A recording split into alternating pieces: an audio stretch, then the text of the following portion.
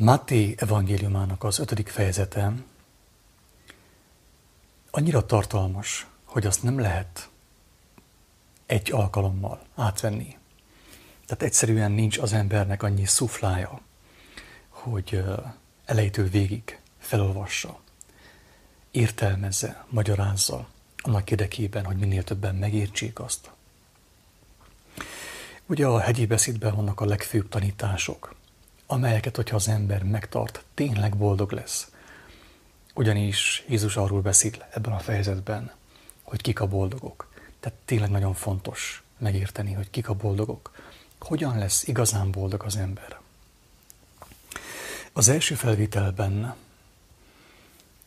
körülbelül félig olvastuk el az 5. fejezetet, talán a 20. bekezdésig. És ebben a felvételben onnét fogom folytatni, miután újból felolvastam odáig a fejezetet. Ismétlésképpen, hogy ne felejtsük el, miről is volt szó mostanig. Látva a sokaságot, felment a hegyre, és amint leült, oda mentek hozzá tanítványai.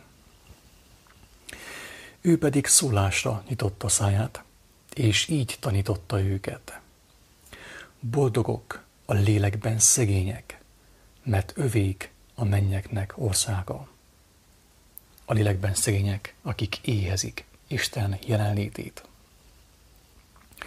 Boldogok, akik szomorkodnak, mert ők megvigasztaltatnak. Akik szomorkodnak, ugye a világ sanyargatása miatt, mert átlátták a világ hazugságait, rájöttek arra, hogy a világ meg van rontva, és szenvedtek a saját butaságaik, hazugságaik, bűneik miatt. Boldogok, akik szomorkodnak, mert ők megvigasztaltatnak.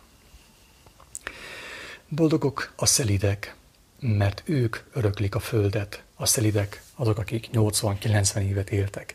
Szelíden, mint jó szomszéd, jó apuka, jó anyuka. Megművelték azt a földet, nem paráználkodtak. Elhordozták a terheiket, tisztességesen, nem lázadtak fel a sorsuk ellen, hanem szelíden elfogadták azt, amit rájuk mért a sors. Nem mentek külföldre dolgozni a jobb megélhetésért, a mammonért, hanem elfogadva a sorsukat, amit rájuk mért a sors, örömmel hordozták le a terheiket. 80-90-100 évesen megboldogultak ők, a szelídek. Boldogok, akik éhezik és szomjózzák az igazságot, mert ők megelégítetnek. Ez az alap. Aki nem éhezi, nem szomjózza az igazságot, aki beéri azzal, amit a világ kínál számára, teljesen biztos, hogy nem fogja meglátni az igazságot, nem válik szabad lélekké általa. Boldogok az irgalmasok, mert ők irgalmasságot nyernek, drága barátaim. Ha én nem gyakorlom az irgalmasságot az ellenségeimmel szemben, az engemet bántalmazókkal szemben, hogyan várhatnám azt, hogy a mindenható Isten, a világ teremtője irgalmas legyen hozzám? Bocsáss meg a mi bűneinket, amiképpen mi is megbocsátunk az ellenünk vétkezőknek. Imi, Atyám, mi megbocsátunk az ellenünk vétkezőknek, azoknak, akik minket bántalmaznak. Kérlek, te is bocsássál meg nekünk. Mi vagyunk az elsők, akik az irgalmasságot gyakoroljuk. Boldogok a tiszta szívűek, mert ők meglátják Istent. Ők a gyermekek, ugye? Hogyha valaki nem születik újjá, nem válik gyermekké, gyermeki alázattal nincsen szelídsége a mindenható teremtővel szemben. Tehát nem válik tiszta szívűvé, naívá, úgymond, Isten igazságaival szemben, Krisztussal szemben, mint a gyermek. Nem fogja meglátni Istent. Csak a tiszta szívűek, a gyermeki lelkületűek. Boldogok a békességre igyekezők, mert ők az Isten fiai. A békességre igyekezők. Tehát, hogyha valami baj van, akkor nem a saját igazamot hajtom, hanem igyekszem a békességre, az igazságban való békességre. Milyen igazságban való békességre? A törvény igazsága szerint való békességre, vagy a mindenható igazságra?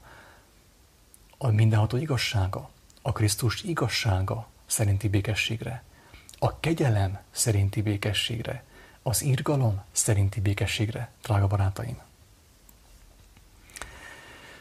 Boldogok a békességre igyekezők, mert ők az Isten fiai. Tehát én igyekszem a békességre, nem akarok törvénykezni senkivel. És erre később is lesz megerősítés.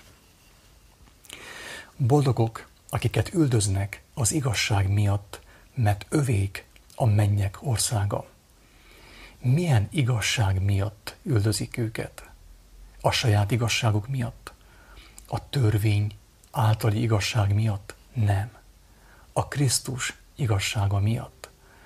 A Krisztus kegyelme miatt. A Krisztus szeretete miatt. A Krisztus hosszú tűrése miatt. Amiatt, hogy megmutatják a Krisztusnak az értékrendjét, és eltávolodnak a világtól, nem a világ normái, a világ értékrendje szerint élnek, hanem a Krisztus normái, a Krisztus igazsága szerint élnek. És akiket a Krisztus igazsága miatt üldöznek, lenéznek, megvetnek, azok a boldogok, mert azt jelenti, hogy ők már beteltek a Krisztussal, és az feltűnt a világiaknak, és kinézik őket, mert a világ ellenes támadás, úgymond. Mert a világnak az értékrendje összeomlik a Krisztus fényében, az ő világosságában. Tehát nem akármilyen igazság miatt üldöznek, a saját igazságom miatt, az én egós elképzelésem miatt, az én javaim miatt, hogy azt meg akarom védeni, és emiatt üldöznek. Nem. A Krisztus igazsága miatt, aki nem ismeri a Krisztus igazságát, még megismerheti, még nem késő, még betelhet vele, teljessé lehet általa, öröme lehet általa.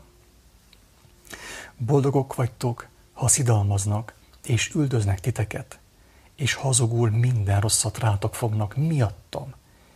A saját igazságotok miatt? Nem. A törvényből való igazság miatt? Nem. Miattam, a Krisztus által kijelentett igazság miatt. Mi volt az ő általa kijelentett legfőbb igazság? A szeretet. Az, hogy ő meghalt azokért, akik be vannak csapva, akik bűnben éltek, hogy megmeneküljenek általa. Ezen igazság miatt. Nem, hogy elengedte az anyagi javait, a kényelmét, a jólétét, hanem elengedte saját életét is. Boldogok vagytok, ha szidalmaznak és üldöznek titeket, és hazug dolgokat fognak rátok miattam, ugye?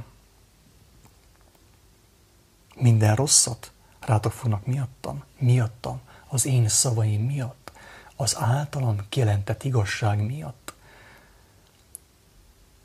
Tehát nem akármilyen igazság, nem emberi igazságról van itten szó, nem törvényből való igazságról van itten szó, hanem a Krisztusi igazságról, egészen konkrétan, és ő megmutatta, hogy mi volt az ő igazsága. Örüljetek és örvendezetek ennek, mert jutalmatok bőséges a mennyekben. Így üldözték előttetek a prófétákat is, ők sem voltak anyagiasak, ők is egyszerű emberek voltak. Ők is elengedték a világi örömöket a mennyek országáért. És ők is botrány voltak a világnak pont emiatt, mert nem a világ értékrendje szerint éltek. És aki rájuk nézett, megkívánta azt. Azt mondták, hogy ők a szabadok. Ők a szabadok. Mert ők semmi miatt nem aggódnak. Ők egyszerűen csak Istenbe járnak, egyszerűségben, tisztaságban, fedhetetlenségben. Ti vagytok a föld sója, ha pedig a só ízét veszti, ugyan mivel sózzák meg? Nem jó azután semmire, csak arra, hogy kidobják és eltapossák az emberek. Ti hoztok ízt, fényt a világba. Ti megízesítitek a világot. Hogyha a só elveszíti az ízét, megtagadja saját magát, mire jó az? Hát nem csupán arra, hogy kidobják és eltapossák az emberek. Ez ugye értendő főkép azokra a személyekre, akik megismerték az igazságot, de mégis a világban maradtak. Két úton járnak egyszerre, kettős szívűek, ugye? Szolgálják a mammont is, és Istent is akarják szolgálni egyszerre, ami lehetetlen Jézus szavai szerint. Ti vagytok a világ világossága, a hegyen épített város. A hegyen épült várost nem lehet elrejteni. Az a város, amelyik a hegyen van, nem lehet elrejteni, mert mindenki látja, magasban van, és mindenki látja. Lámpást sem azért gyújtanak, hogy a véka alá rejtsék, hanem hogy a lámpatartóra tegyék, és világítson mindenkinek a házban. Az a lámpás, amelyik nem működik, ki van aludva, az nem ér semmit, az már nem lámpás. Ki van kialudva? Az, aki nem jár ezen az úton, aki örömében, Isten lelkével megtelve nem cselekszi azt, amit Jézus mondott, csak beszél róla maximum. Használja a nevét fölöslegesen.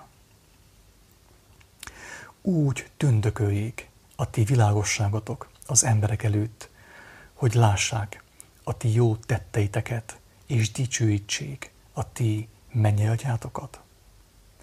Úgy tündököljék a ti világosságotok az emberek előtt, hogy aki titeket lát, megkívánja a közösséget az élő Istennel, drága barátaim. Ez a lényege, hogy engedem, hogy a Krisztusnak a világossága kiáramoljon belőlem, hogy azt lássák mások is, megkívánják azt, és azáltal szabadulást nyerjenek a hazugságok és a bűnök börtönéből, labirintusából. Ne gondoljátok, hogy azért jöttem, hogy eltöröljem a törvényt, vagy a profitákat. Nem eltörölni jöttem, hanem betölteni jöttem. Istennek a törvényei, az élet törvényei, örökkévaló törvények, azokat nem lehet eltörölni, azok mindig is voltak, most is vannak, mindig is lesznek. Mert bizony mondom, hogy amíg az ég és a föld el nem múlik, a törvényből egyetlen jóta vagy pontocska sem vész el, míg minden be nem teljesedik. Nem lehet eltörölni az univerzum törvényeit, az élet törvényeit, a mindenható törvényeit. Nem azért jött, hogy ő eltörölje azokat. A proféták beszédeit, mert azok is örökkévaló beszédek, vonatkoznak a világra, és sokan azt tanítják a kereszténységben, hogy Jézus eltörölte a törvényeket. Nincs ilyen, hogy eltörölte a törvényeket. Abszolút nem törölte el. Betöltötte azokat, és megadta nekünk a mindenható Isten törvényeivel szembeni tiszteletet, a szeretetet a szívünkbe, hogy mi vágyjunk arra, hogy tökéletességben járjunk, hogy azt mi megtartsuk szívvel, lélekkel. Aki azért csak egyet is megront, akár a legkisebbet is, e parancsolatok közül, és úgy tanítja az embereket, a mennyek országában igen kicsi lesz. Aki pedig megtartja és tanítja, annak nagy neve lesz a mennyek országában. Mondom nektek, hogy ha ti igazságotok nem több az írástudók és farizeusok igazságánál, semmiképpen sem mehettek be a mennyek országába. Tehát nem csupán ismernünk kell a törvényt, hanem kell vágyakozzunk arra, hogy betartsuk azt. Mert aki vágyakozik, hogy betartsa a törvényeket, Istennek a törvényeit, az a személy az, akinek teljes meggyőződése, hogy azok az örök élet törvényei, azt érdemes betartani, érdemes azt keresni, még jobban megismerni és örömmel betartani, hogy az élet tökéletes legyen. Tehát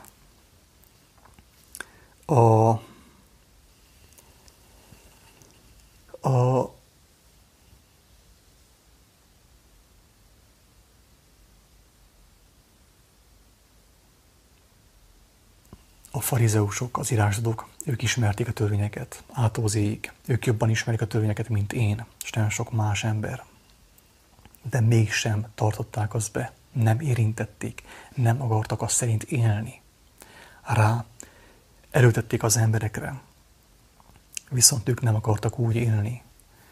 És itt ugye ezzel Jézus be is hozta az újjászületésnek a gondolatát, hogy aki nem születik újjá, nem tudja betartani a törvényeket, mert az embernek új szívre, új értelemre, új lélekre van szüksége ahhoz, hogy be tudja tartani a törvényeket elsősorban. Tehát akinek az igazsága nem több az írástudók és a farizeusok igazságánál, semmiképpen sem mehet be Isten országába. Hallottátok, hogy megmondatott a régieknek, ne ölj, aki öl, méltó az ítéletre. És Jézus most ezt még jobban megszigorítja. Én pedig azt mondom, hogyha valaki haragszik az ő atya fiára, méltó az ítéletre. Tehát aki már haragszik a szívében, az is ölt. A Lukács evangéliuma azt hiszem úgy fogalmazza, hogy aki haragot táplál az ő szívében, már ő is gyilkos. Aki azt mondja az atya fiának ostoba, megérdemli, hogy a nagy tanács elé kerüljön. Aki meg ezt mondja, bolond, méltó a Gehenna, a pokol tüzére. Amikor én az embertársamat elítélem, lenézem, ostobának, bolondnak nevezem, akkor el vagyok már veszve, akkor már a pokol felé tartok. Miért? Elsősorban azért, mert nem veszem észre, hogy az ő gyengesége, az ő ostobassága, az ő bolondsága nekem is tükörkép megmutatja számomra, hogy engemet is milyen bűnök választanak el az örökkévalótól. Ugye a szálka és a gerenda. Tehát hogyan mondanám én neked azt, hogy ostoba vagy, amikor nem akarom észrevenni azt, hogy az ostobaságot, az én ostobaságom is bennem van, nekem is fontos megszabadulnom tőle. Hány ostoba ember, hány bolond ember vált igaz emberré azáltal, hogy azt mondták rá, hogy ostoba vagy bolond? Egy sem. Senkinek nem tud segíteni az, hogy azt mondták neki, hogy ostoba, vagy hülye, vagy bármilyen más jelzővel illették őt. Tehát az senkinek nem segít, míg ha igaz, akkor sem segít. Ha azt mondom valakinek, hogy ostoba, vagy hülye, vagy idióta, ugye? Ezt szokták használni, ez az új kifejezés. Először is észre kell vegyem a gerendát az én szememben, hogy én vagyok ő, az ő ostobossága bennem is ott van. Engemet is elválaszt az Úristentől. Nem lenézem őt, hanem imádkozom érte, még hogyha ostoba is. És észreveszem azt, hogy az bennem is megvan. És imádkozom az Úristenhez, hogy megtisztuljon az én lelkem, az én szívem.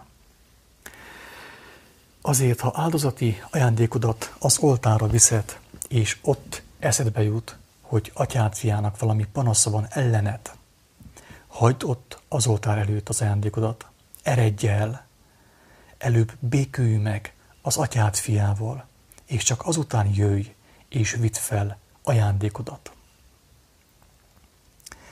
Ugye az emberek a vallásos mozgalmakban ugye áldoznak, úrvacsorát vesznek, és előtte nincsenek megtisztulva. Harag van bennük, neheztelés van bennük. Valakinek ártottak, valakit megbántottak, és ők elmentek, meggyónták és áldoztak, de viszont az emberrel szemben nem nyertek feloldozást, nem kértek tőle bocsánatot, hogy ő ne nehezteljen. Nem intézték el, nem törekedtek a békességre, ugye? És úgy mennek, ugye, adják az ajándékot különböző helyeken, karitatív szervezeteknek, a templomnak, a perselybe és különböző helyekre. Becsapják magukat. Valahol azt írja, hogy az ilyen emberek átkot fogyasztanak. Amikor úgymond úrvacsorát vesznek, akkor is átkot fogyasztanak. Mert a tisztátalanságra veszik be a tisztát, az Istennek az igéjét. Tehát először, mielőtt az ember ajándékozna, karitatív dolgokat cselekedne, segítene másoknak, először vizsgálja meg magát, hogy van-e valaki, aki haragszik rá, ő azzal megbékélte, vagy nem békélt meg. Mert ha nincsen békesség az ő életében, nincs ahogy ő tetszen Istennek, tetsz legyen Istennek, nincs ahogy egyenes legyen ő Isten előtt, tiszta legyen Isten előtt.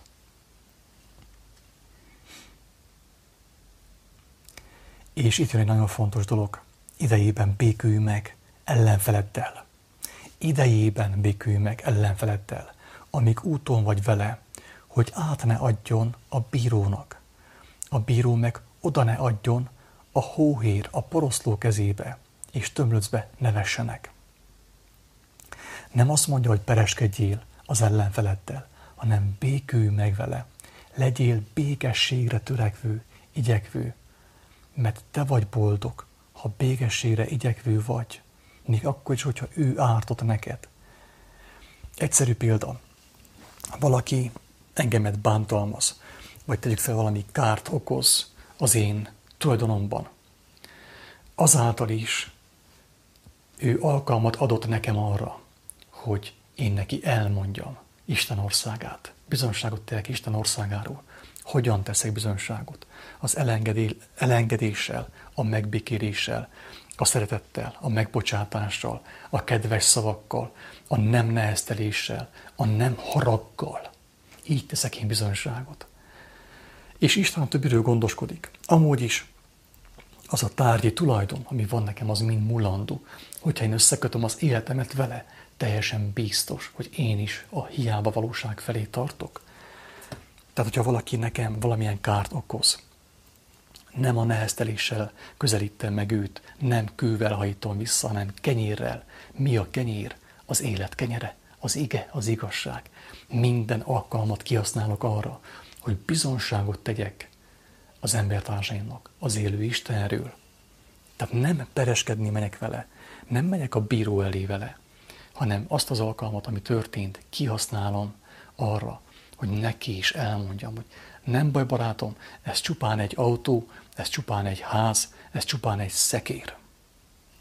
Ennél sokkal fontosabb az egészségünk, hogy épek vagyunk, hogy a lelkünk legyen ép és egészséges Isten előtt.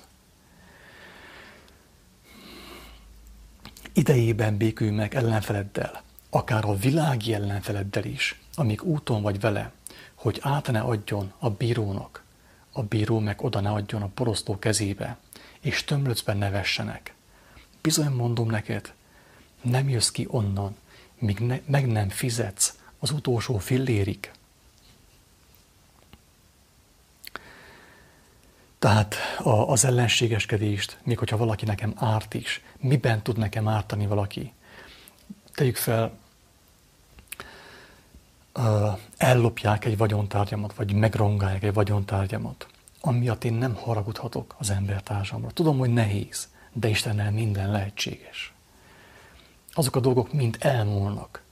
Jézus nem csupán a telefonját, vagy a számítógépét, vagy a vagyon, az ökrét, vagy a lovát engedte el, hanem elengedte a saját testét is.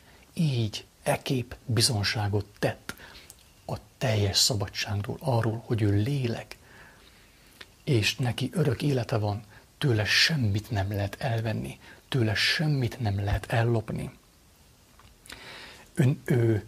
Ő nem csupán, hogy nem törvénykezett azért, mert őt igazságtalanul megkínozták, megverték, szembeköpték, meggyalázták, keresztre fesztették. Nem csupán nem törvénykezett, hanem imádkozott azokért, akik neki ártottak, akik őt bántották, akik őt megalázták, szembeköpték, megkínozták és megölték. Azokért imádkozott. Nem, hogy bíróságra ment volna velük Ponciushoz, hogy beperelje a katonákat, akik kínozták őt. Nem tett ilyent. Ő ezzel is bizonyságot tett arról, hogy ő szabad, hogy ő gyermek, hogy ő örökös. Tőle semmit nem lehet elvenni, mert ő örökös. Neki örök élete van. Nem tudom, hogy mennyire megy át a szabadság íze, a szabadság íze, amelyet Krisztus megmutatott számunkra. Hallottátok, hogy megmondatott, ne paráználkodj. És Jézus itt megint szigorít, mert ez még csak törvény, hogy ne paráználkodj, és akkor az ember rettek, hogy jaj, nehogy paráználkodjon. Azt mondja Jézus, hogy én pedig azt mondom, mindenki, aki kívánsággal tekint egy asszonyra, már paráználkodott vele az ő szívében. És ezt a részt ki is emelem, mert nagyon fontos megérteni itt, miről van szó. Én pedig azt mondom,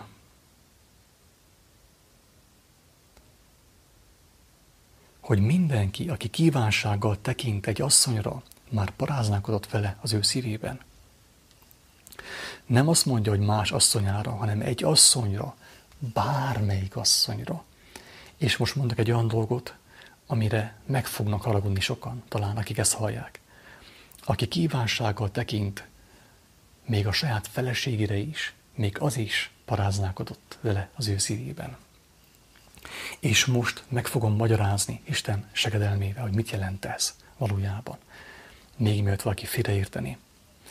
Arra utal az írás, a Jézus tanításai, az apostolok tanításai, levelei arra utalnak, hogy akiben testi kívánság van, még a feleséggel szemben is, bárkivel szemben, az még testi. Érthető? Az még testi. Tehát Jézus arról beszél, hogy az ember levetkőzi teljesen magáról a bűn testének, az elbukott testnek a kívánságait.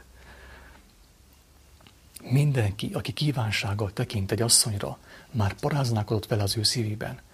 Miért tekintek én kívánsággal egy asszonyra, egy nőre, akár a feleségemre, vagy más feleségére? Azért, mert nekem nincsen még igazi örömöm. Tehát fontos megértenünk, hogy Jézus egy átalakulásról beszél, újjászületésről beszél, amikor az ember teljesen lelkivé változik. Lelkivé válik. És már nem kívánja a test kívánságait betölteni.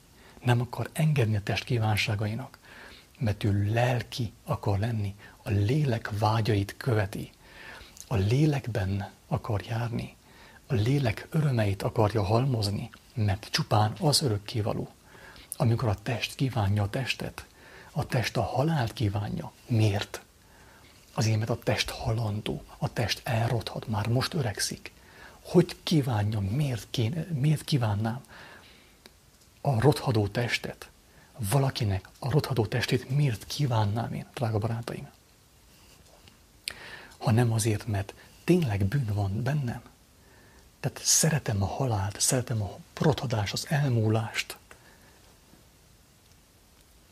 Aki újjá van születve, aki újjászületik, az átformálódik, úgy a szíve, mint a lelke, mint az elméje. És nem azért nem kívánja a testet, mert nem szabad kívánni a testet, hanem azért nem kívánja a testet, az asszonyt, mert az ő örömei átalakultak, kicserélődtek.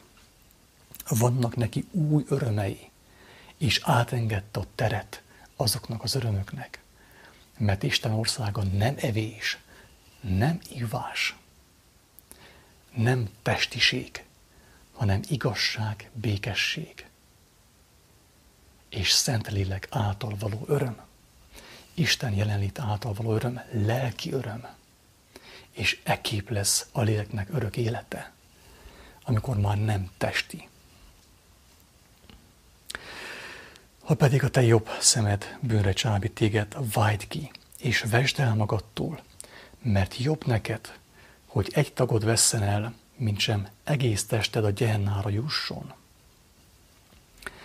Itten érzékelteti annak a súlyát, hogy mit jelent a testiség, ha valakinek a szeme bűnre csábítja őt.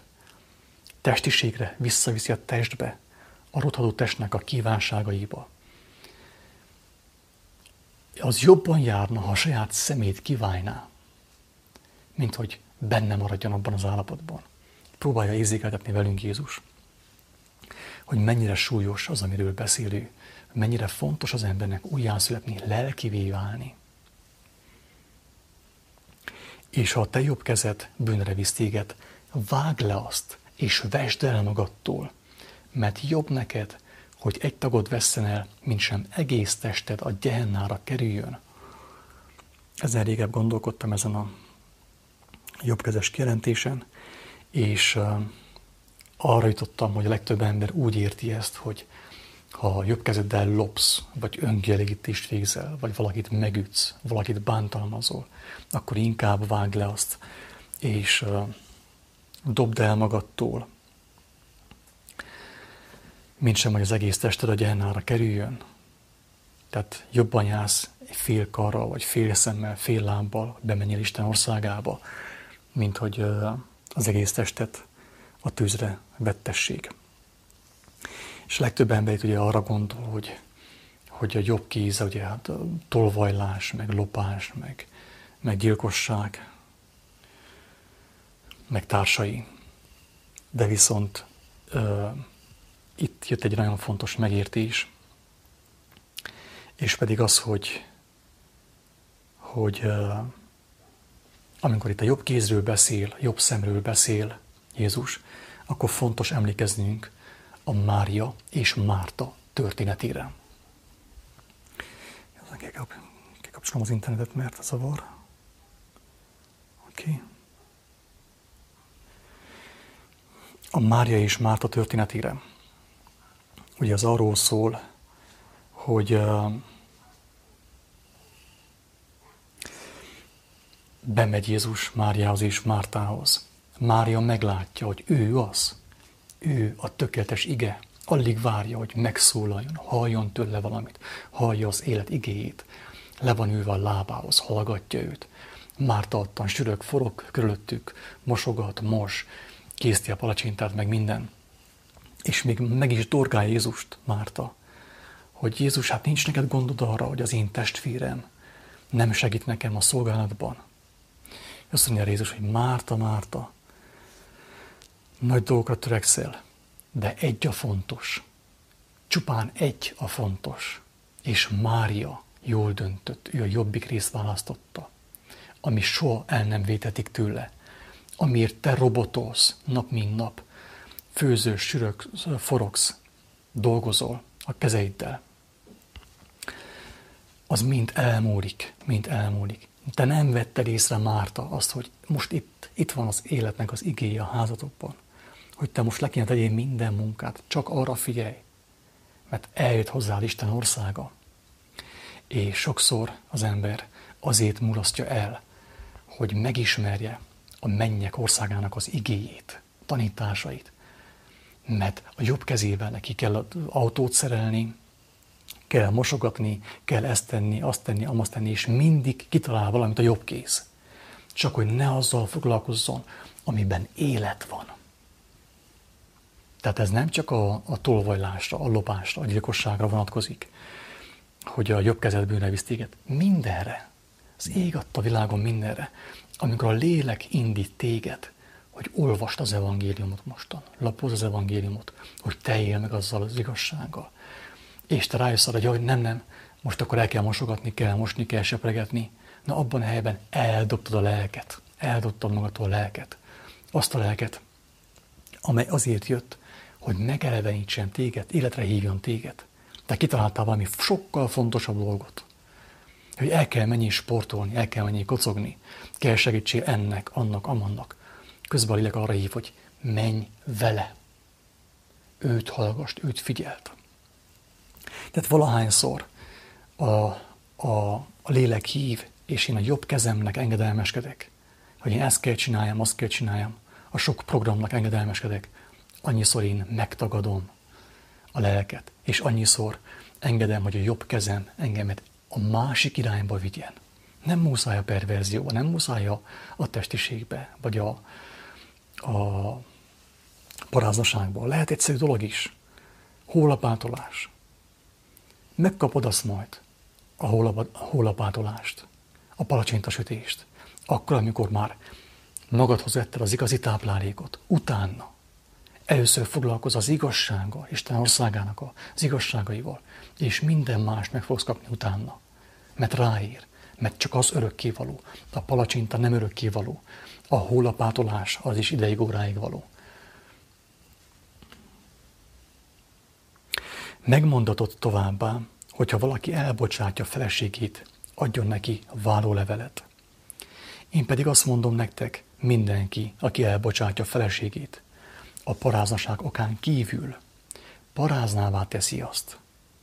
És ha valaki elbocsátott asszonyt vesz feleségül, paráználkodik.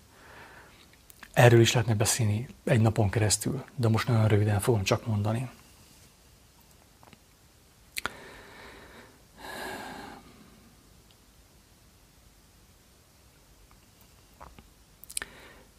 Tehát Jézus nem arról beszél, hogy megtértél, megismerted az igazságot, és akkor most váljál el tőle. Hagyd ott a férjedet, hagyd ott a feleségedet. Nem erről beszél, hanem irgalmasságról. Arról, hogy általad a te feleséget, a te istentelen feleséget, a te istentelen férjed is megláthatja az igazságot. Nem fogsz tőle elválni. Még akkor sem, hogyha ő nem érti, miről beszélsz. Imádkozol érte, hogy megértse. Kedvesen bánsz vele. Megmutatod neki Isten országát. Fénylik a te világosságod előtte. Persze kicsit kellemetlen, kényelmetlen, hogy ő nem érti, miről beszélsz. Nem érti, mifelé tartasz. De nem az a megoldás, hogy elválsz tőle. Azt mondja Jézus, hogy paráznaság okán kívül. Ez azt jelenti, hogyha az a férfi, vagy az a nő, ő mindenképp ragaszkodik, hogy más szellemiség után járjon, vagy más férfiak, vagy más nők után járjon, akkor ugye elválhatsz tőle, de még itt sem javasolja, hogy igazából, hogy váljál el tőle. Mert Jézus azt mondta, hogy ő irgalmasságot hozott. Ne vedd a kezedbe az ítéletet, mert ő megkapja magától az ítéletet. Ha ő el akar válni, akkor váljon, ő megteheti, de te ne válj el tőle, mert abból az irgalomból, abból a kegyelemből, amit te kaptál a mindenhatótól, ő is kaphat általad, nem fogsz elválni.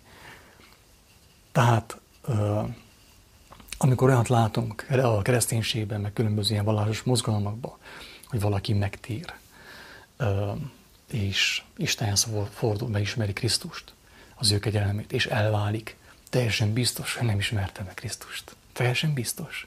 Semmi köze nincsen hozzá. Csak becsapta magát azzal, hogy ő Istenhez fordult, hogy neki közössége van Krisztussal, mert ő nem válik el, hanem reménykedik abban, hogy az ő társa, az ő párja, ő is meg fogja ismerni az igazságot, azt az igazságot, amely örök életre szól, nem 20, 30, 80 évre.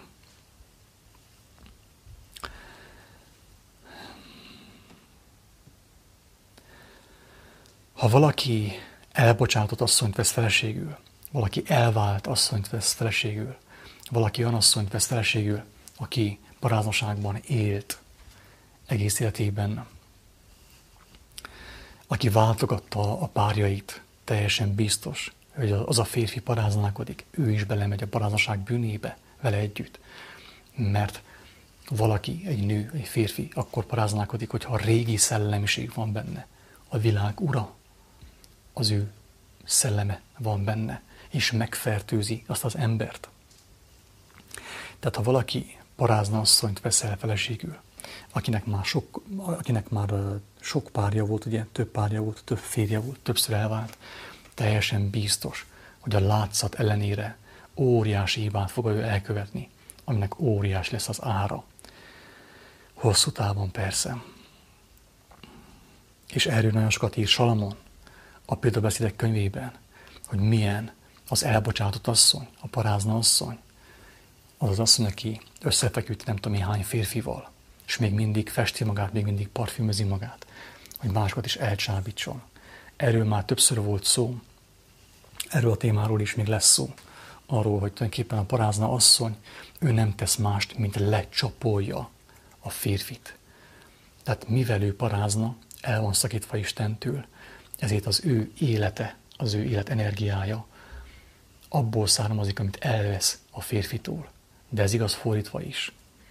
de főképp így szokott működni, hogy a férfi, aki szintén istentelen, találkozik egy olyan nővel, aki már többször elvált, több pasin keresztül ment, és még mindig nem fordult Istenhez, az a nő szépen, lassan, de biztosan lecsapolja őt, az ő energiáját bevezeti a földbe. Erről majd egy külön felvételben fogok beszélni. Ismét hallottátok, hogy megmondatott a régieknek: ne esküdj hamisan, az Úrnak tett esküdet pedig teljesítsd. De én azt mondom nektek, egyáltalán ne esküdjetek, se az égre, mert az az Isten trónja, se a földre, mert az az ő lábának zsámolja, se Jeruzsálemre, mert az a nagy királyvárosa. A fejedre se esküdj, mert nem tudsz egy hajszálat sem fehérré vagy feketévé tenni, hanem beszédetekben az igen, igen, a nem, nem legyen. Mert ami ennél több, az a gonosztól van. Ígéret, eskü, amikor megesküdtél valamire vagy valakire, nem tudod, hogy mit hoz a holnap. És te megesküdtél, az esküt téged összeköt a tudatlanságodban tett ígérettel, drága barátom.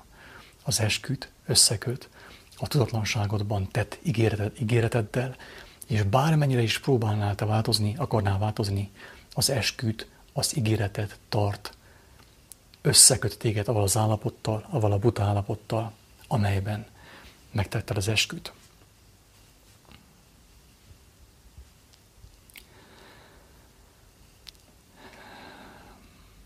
Azt mondja, hogy a beszédünk legyen igen, igen, nem, nem. Ami ennél több, az a gonosztól van. Egyszer egy vallásvezetőtől megkérdeztem a hívek előtt, hogy helyese imádkozni Máriához, Jézus édesanyjához, hogy közben járjon az ő fiánál. És persze, mivel az egész közösség ilyen Mária kultuszban volt, ő nem merte felvállalni azt, hogy nem, helytelen. És magyarázott 20 percen keresztül, és kérdezte, hogy akkor a válasz kielégítő volt. És én mondtam neki azt, hogy nekem a lélek azt helyezte a szívemre, azt az igét, hogy a te válaszod legyen igen, igen, nem, nem. Mert ami ennél több, az a gonosztól van. Tehát előtte, tehát nyilvánosan megdorgáltam, amit elmondtam, hogy kerülgetted a választ, nem akartál válaszolni a kérdésre. És az embereket a langyosságban, a hazugságban tartottad azáltal, amit mondtál.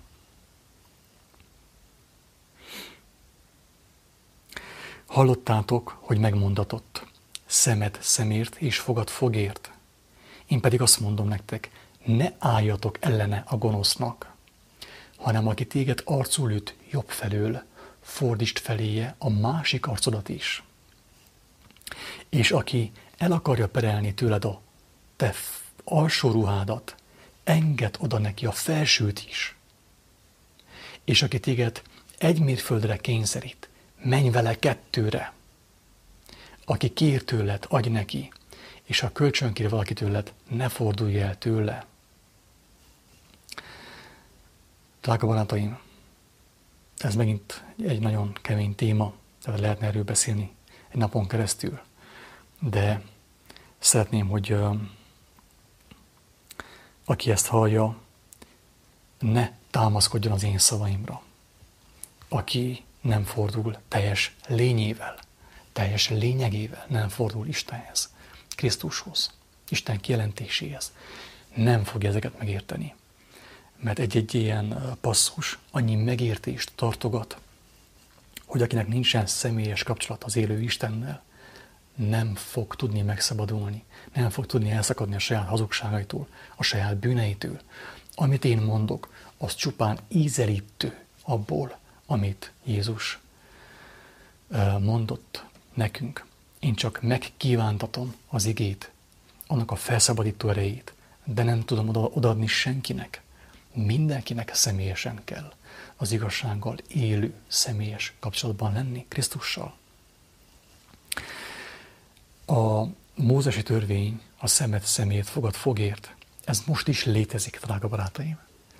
Ezt úgy lehetne nevezni magyarul, hogy az egyensúly törvénye. Hogyha valahonnét valamit elvettek, oda vissza is kell tenni. Szemet szemért, fogad fogét. Ez a törvény. Ez nem szűnt meg. Nehogy valaki azt higgye, hogy megszűnt.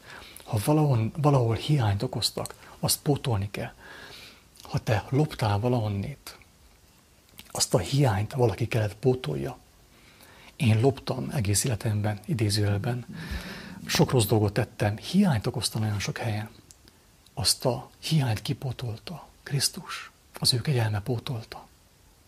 Akár más embereken keresztül, vagy különböző módon.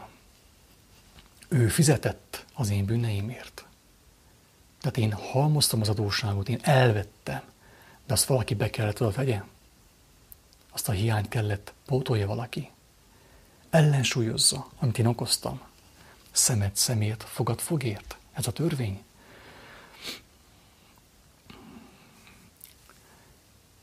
Tehát ez most is van, most is létezik. Nehogy valaki azt higgye, hogy ez a törvény nem létezik mostan. Tehát, hogyha valahonnét elvesznek valamit, oda vissza is kell tenni.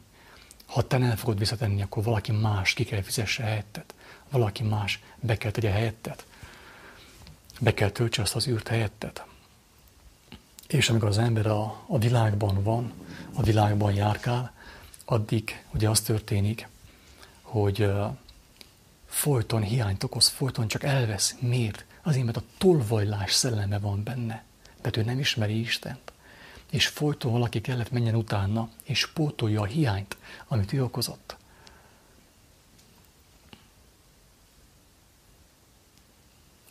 Én pedig azt mondom nektek, ne álljatok ellen a gonosznak, hanem aki téged arcol üt jobb felől, fordíts feléje a másik arcodat is. Tehát ő arra biztat, Jézus itt megint, hogy ne legyünk törvénykezők. Nem a mi dolgunk, hogy törvénykezzünk. Nem a mi dolgunk, hogy ha valaki kivert a szemedet, akkor te is kiver az ő szemét. Hanem azt mondja, hogy te úgyis el fogod veszíteni az egész testedet, a vagyonodat, az autódat, a feleségedet, mindent, a házadat, minden elmúlik, kivéve az igazságot, az nem fog elmúlni, az a mennyek országa. Minden, ami tárgyi, elmúlik. És te annak bizonyságául, hogy szabad vagy, fordítsd oda feléje a másik arcodat is. Tehát ne törvénykezz, ne akard megbosszulni azt, hogy ő téged bántott. Miért bántott ő? Azért bántott, mert tudatlan, ő is be van csapva, ő is hazugságban, bűnben él. De ha te őt visszabántod, visszaütöd, visszadod neki, amit kaptál tőle, azzal neki nem segítesz egyáltalán.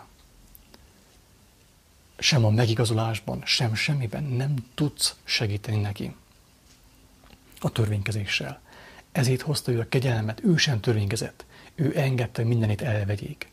Nem csupán a házára nem tartott igényt, a feleségére, a gyermekeire, a vagyonára, az autójára, a földjeire, hanem még a testét is odaadta, még arról is lemondott.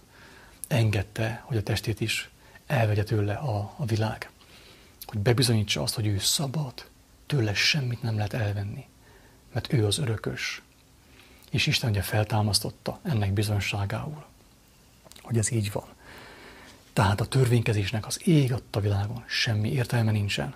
Úgyis van egy igazi bíró, a mindenható Isten, aki kijelentette magát Krisztusban, ő a törvény, ő a bíró, ő majd mindenkinek megadja azt, ami jár.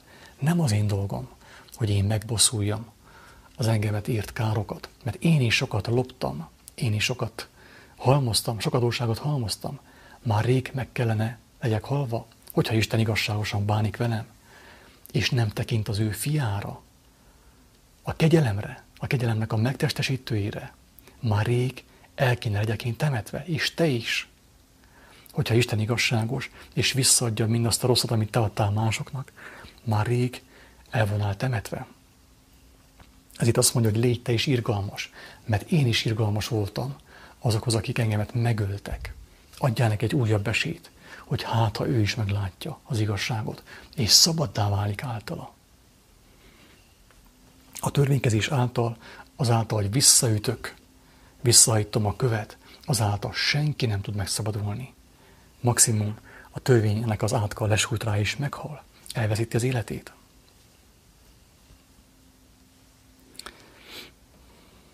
És aki el akarja perelni tőled a te alsó ruhádat, engedd oda neki a felsőt is. Bármit el akarnak tőled perelni, adjad oda, vigyék. Mert ha nem vagy képes odaadni azt, amit van, amit tőled el akarnak perelni, azt jelenti, hogy te sem vagy szabad. Még te is azoktól a dolgoktól függesz. Azzal tudsz bizonyságot tenni a szabadságodról, hogy valaki tőled valamit el akar venni, és te adott vigye, úgysem az a te életed, úgysem az a te üdvösséged, nem az a te szabadságod, nem az az autó, nem az a ház, nem az a vagyontárgy.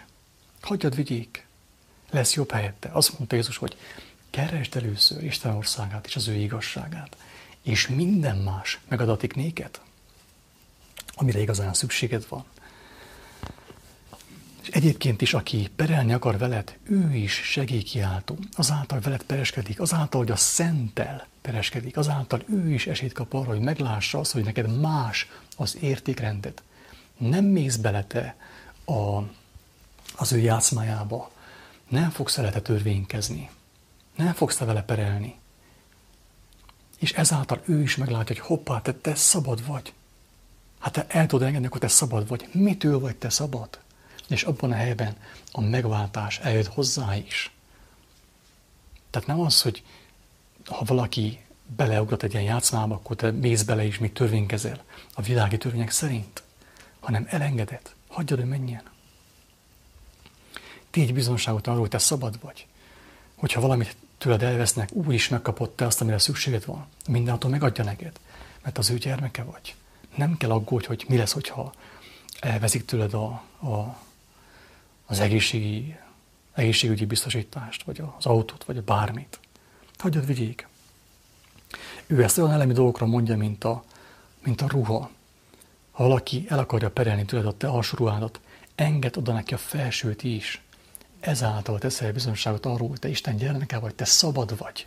Ha nem, akkor nem vagy szabad. Ha belemész a játékba, a törvénykezésbe, teljesen biztos, hogy nem vagy szabad.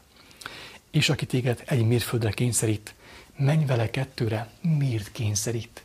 Kéri az igazságot ő is. Ha valaki kényszerít, kéri az igazságot. Nem ismeri az igazságot. Kéri az igazságot. Közvetett módon persze. Ha valaki téged kényszerít, akkor neked esély adatik arra, hogy elmondd neki, hogy hazugságban él, bűnökben él, és van kiút ebből az állapotból. Tehát minden rendben van. Ugye most ezt a világi gondolkodás, a sátáni gondolkodás kiküszöbölte azáltal, hogy ugye most már van biztosítás, 2 autó összekoccan, akkor hamar írják alá papírokat, és nincsen szembesülés.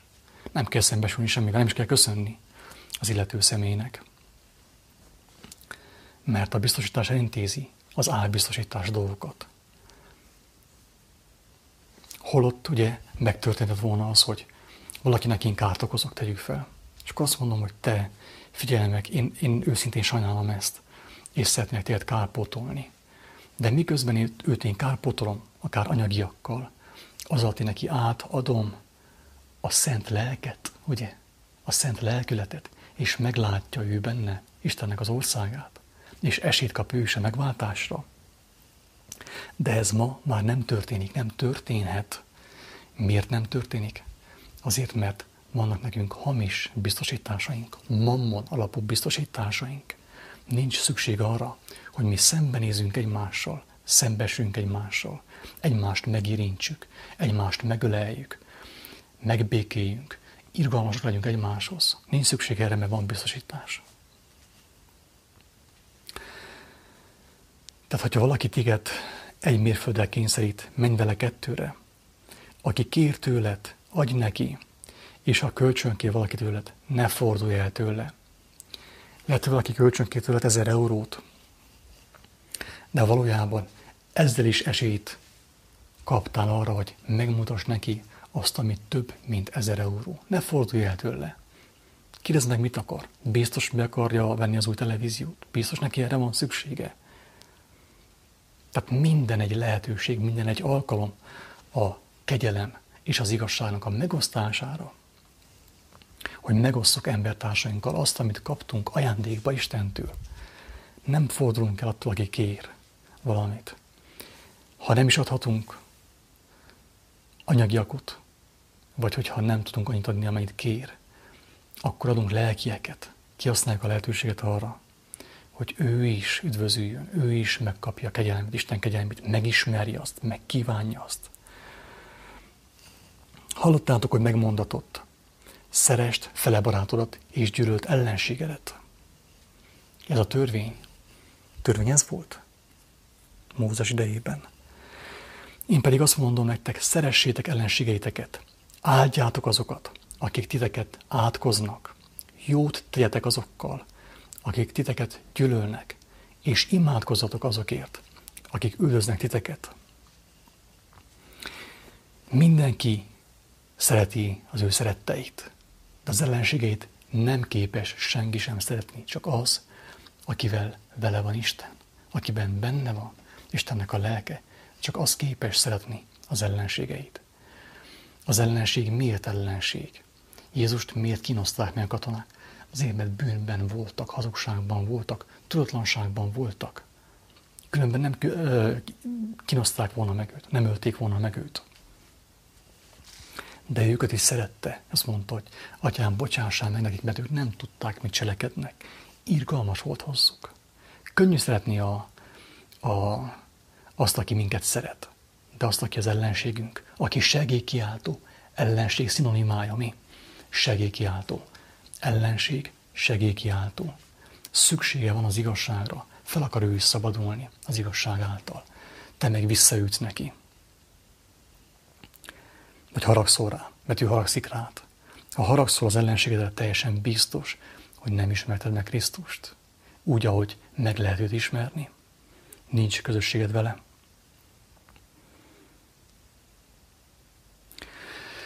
Szeressétek ellenségeiteket, áldjátok azokat, akik titeket átkoznak. Jót tegyetek azokkal, akik titeket gyűlölnek, és imádkozzatok azokért, akik üldöznek titeket, hogy legyetek a ti mennyei atyátoknak fiai, aki felhozza napját mind a gonoszokra, mind a jókra, és esőt ad mind az igazaknak, mind a hamisaknak. Tehát Istennek az irgalma, az eső, a nap a gyom növényre is esik, ugye?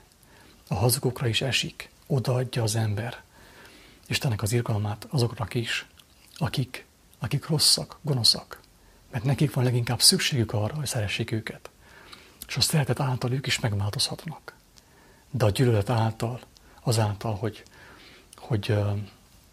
hogy visszahajtjuk a követ, azáltal senki nem fog megváltozni az ég adta világon. Ha csak azokat szeretitek, akik titeket szeretnek, mi jutalmat érdemeltek? Nem ugyanazt teszik a vámszedők is? Hát könnyű azt szeretni, aki téged szeret, abban nincsen semmi erény, ahhoz nem kell Isten. Egyszerű kölcsönös, ez biznisz tulajdonképpen, ugye? Piac, adásvétel. Én azt adom csak, amit kaptam. Ugye vissza. Könnyű azt szeretni, aki engemet szeret, de aki szereti az ellenségét, na ott van, annál az embernél ott van Isten és Krisztus, teljesen biztos. Aki meg ellenséges az ellenségeivel, teljesen biztos, hogy nem ismerte meg Isten kegyelmét. Jézust csak beszél róla, talán hallott róla valahol, de nem ismeri őt. 1000%-os. És ha csak atyátok fiait köszöntitek, mennyivel tesztek másoknál többet? Nem ugyanezt teszik a pogányok is? Tehát megint, ugye, ha csak azt köszöntjük, aki nekünk jót tesz, a mi rokonainkat, meg a mi barátainkat, ugyanezt teszik a vámszedők is, a kereskedők, ugye, akik az üzletben hisznek. Adunk, és visszaveszünk, adunk, visszaveszünk. Legyetek azért tökéletesek, amint a ti mennyei atyátok tökéletes, mondja Jézus. Legyünk tökéletesek, amint a mi mennyei atyánk tökéletes. Tehát azt jelenti, hogy olyan dolgokat sorolt fel Jézus itt nekünk, amiket emberként lehetetlen megvalósítani. Ezért van az újjászületés. Ezért fontos újjászületni. Aki nem született újjá, mindenki számára a hegyi beszéd hazugság, baromság, butaság. Mert emberi ésszel ezt képtelenség felfogni, emberi erővel ezt képtelenség megcselekedni. De viszont, aki megismerte Krisztus kegyelmét, akinek van közössége vele, az képes arra, hogy ezt betartsa. Mert megkapta az erőt. Az újjászületéskor megkapta az erőt, a szent lelket ahhoz, hogy megcselekedje ezt, amit Jézus mondott. Hát ez volt a hegyi beszédnek az első fele, nagyon röviden és nagyon tömören, és hangsúlyozom mindenkinek, hogy aki ezt személyesen nem veszi magához, aki ezt személyesen nem kutatja, nem fogja ezt megérteni, nem fog tudni megszabadulni. Csupán az én szavaim által senki nem tud üdvösségre jutni. Nincs olyan guru, nincs olyan próféta, nincs olyan tanító a földön, aki bárkit be tudna taszítani a mennyek országába. Aki nem kezdi éhezni és szomjazni az igazságot, aki személyesen nem akar találkozni az igazság lelkével, Krisztussal, teljesen biztos, hogy nem fog megmenekülni ebből a kátyúból, amiben van a világ. Ezért mindenkit arra bátorítok, aki még nem tette meg, hozzon egy döntést, amíg még nem késő. Imádkozzon térden, fizikailag és lelkileg térden, hogy az Úristen kinyilvánítsa magát neki, megszerettesse vele az igazságot, hogy tudja ő elolvasni ezt, és kapjon személyesen megértéseket, mert különben nincs menekvés, ez teljesen biztos. Jézus minket nem jóságra hívott, nem karitatív cselekedetekre, hanem tökéletességre. Azt mondja, hogy legyetek azért tökéletesek, amint a ti mennyei atyátok tökéletes. És ez csupán egy módon lehetséges, ha az ember újjászületik, víz és lélek által. Isten áldja mindenkit, sziasztok!